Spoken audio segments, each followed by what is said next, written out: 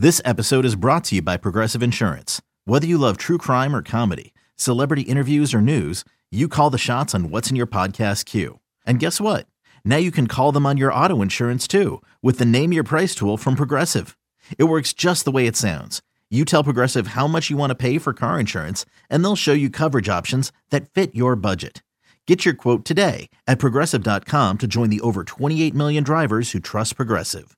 Progressive Casualty Insurance Company and Affiliates. Price and coverage match limited by state law.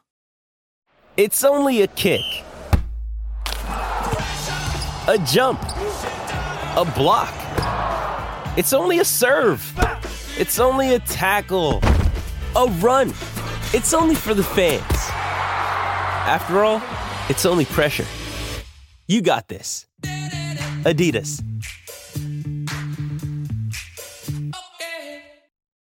It's time for your daily dose of all things Chicago sports. This is the Daily Score. Now, here's your host, Mark Grody. Hello, welcome in, and we are fresh off of the Bears' 30-13 loss to the Los Angeles Chargers. I am Mark Grody. This is the Daily Score. Thanks for tuning in. Tyson Bagent on this night was 25 of 37, 232 yards. He had a couple of picks in this game.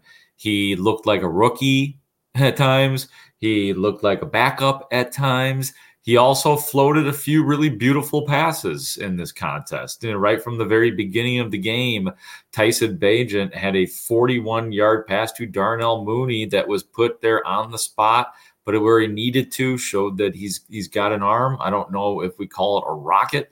There were still times, even within the game, that I still questioned his arm strength and where it is specifically, just making me nervous on a couple of his throws. So that could have been picks that just sort of developed in slow motion, it felt like. Not in terms of the release or anything like that, but just in terms of the zip and the arc of the ball. At times, the velocity even. So, but I don't know. Maybe that's something that we should just stop questioning in terms of Tyson Bagent. So good moments, not so good moments for him for sure. He definitely did not do anything, Tyson Bagent, that is, to make me say or think, well, I don't know, man. Maybe they need to, if Justin Fields is healthy, maybe Bagent gets one more start. No, he did not get there. He did not get there with me. And, I thought that, while there was good, that first pick for Bagent in the second quarter, it's 14-0 Chargers.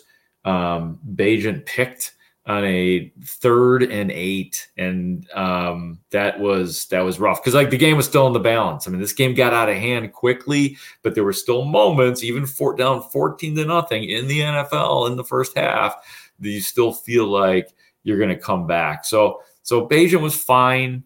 My coworker Patrick Manley, former Bear, put it pretty well. I thought he said he wasn't terrible. He wasn't terrible, but and there were certainly moments, but that's what we're all sort of wanting to know. Is there something here? Is there something here? And if there's something here, I don't know that it needs to be explored further if Justin Fields is 100% healthy. That's the way I will put it for him.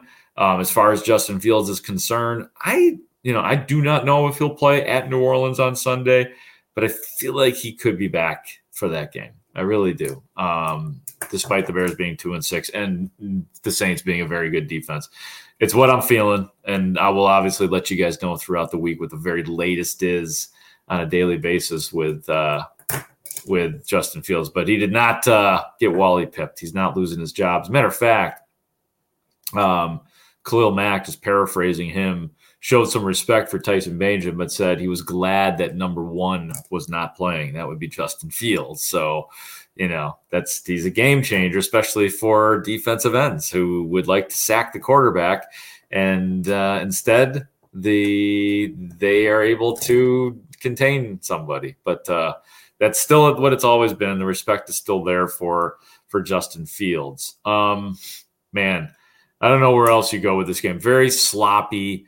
penalties early. At one point in time, Lucas Patrick had back-to-back penalties. The defense was not good on this night. The 30 points were the 30 points. You know what I mean? Like sometimes you really got to look at circumstances, but the defense just was not good for the Bears on this night. I mean, right from the very beginning of the game. And look, Austin Eckler is a very good player. He's a guy that's capable of getting 1,000 yards rushing and 1,000 yards receiving, but that Justin Herbert to Austin Eckler 39-yard play where TJ Edwards had the whiff of the tackle on there. I mean, that is not a good look early on in that game. Eckler had a 23-yard screen later on. So, but look, he's dangerous.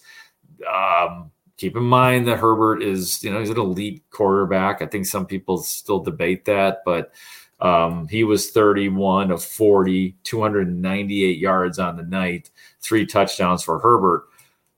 And the part that sucks about it is, and this is not the first time that this has happened this year, this was like a get-well game for the Chargers, even for Justin Herbert. Herbert had not been outstanding in the previous couple of weeks.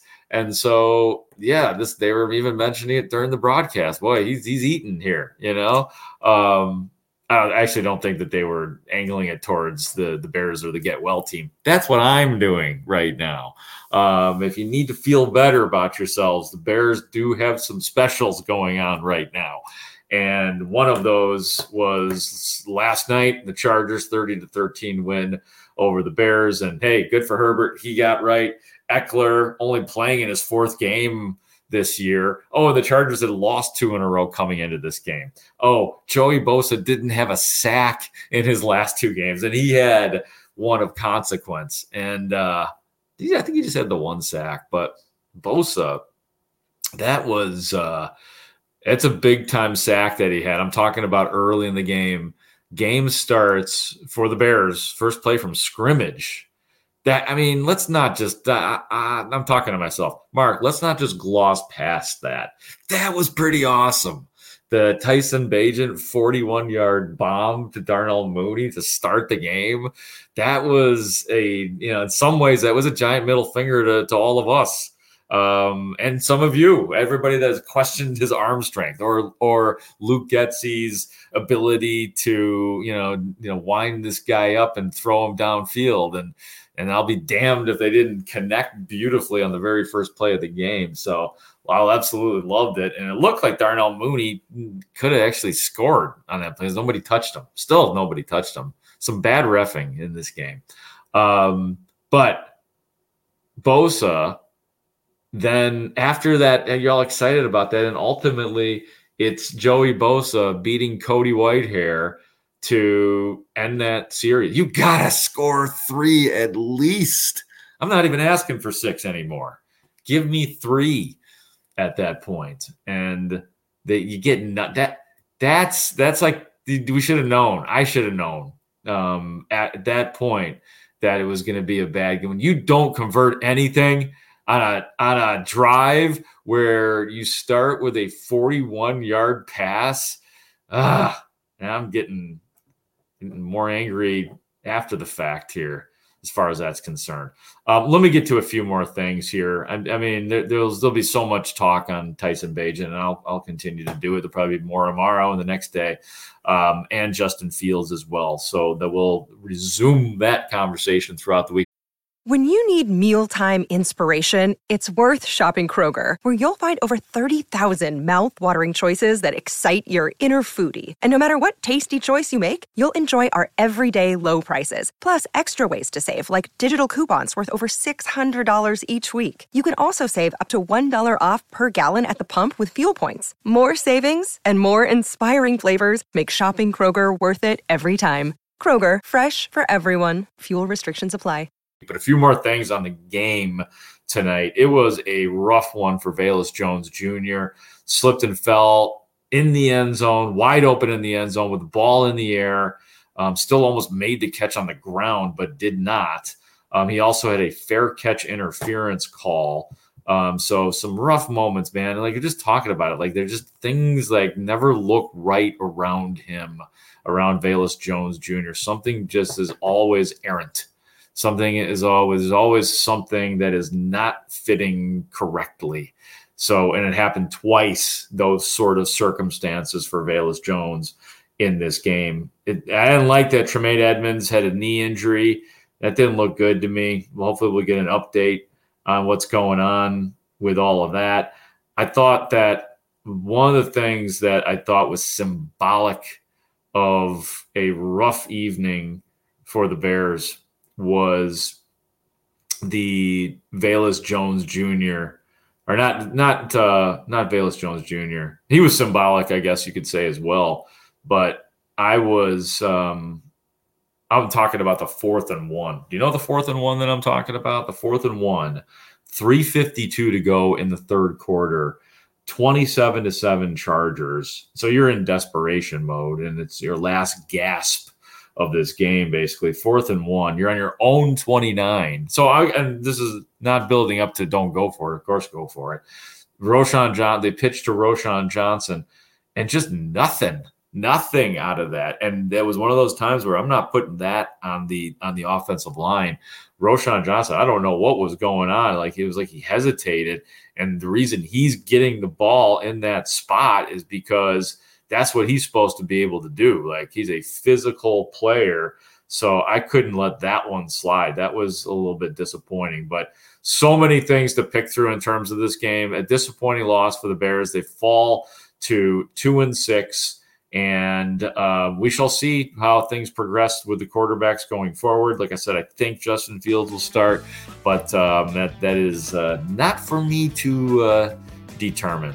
Thank you guys for listening, as you always do, to this podcast, The Daily Score. We appreciate it. We're getting some really good feedback from everybody and even from within the podcast community. So thank you all for that. Thank you to Ray Diaz, who is the executive producer of this podcast. I am Mark Grody. It's The Daily Score. I'll talk to you tomorrow.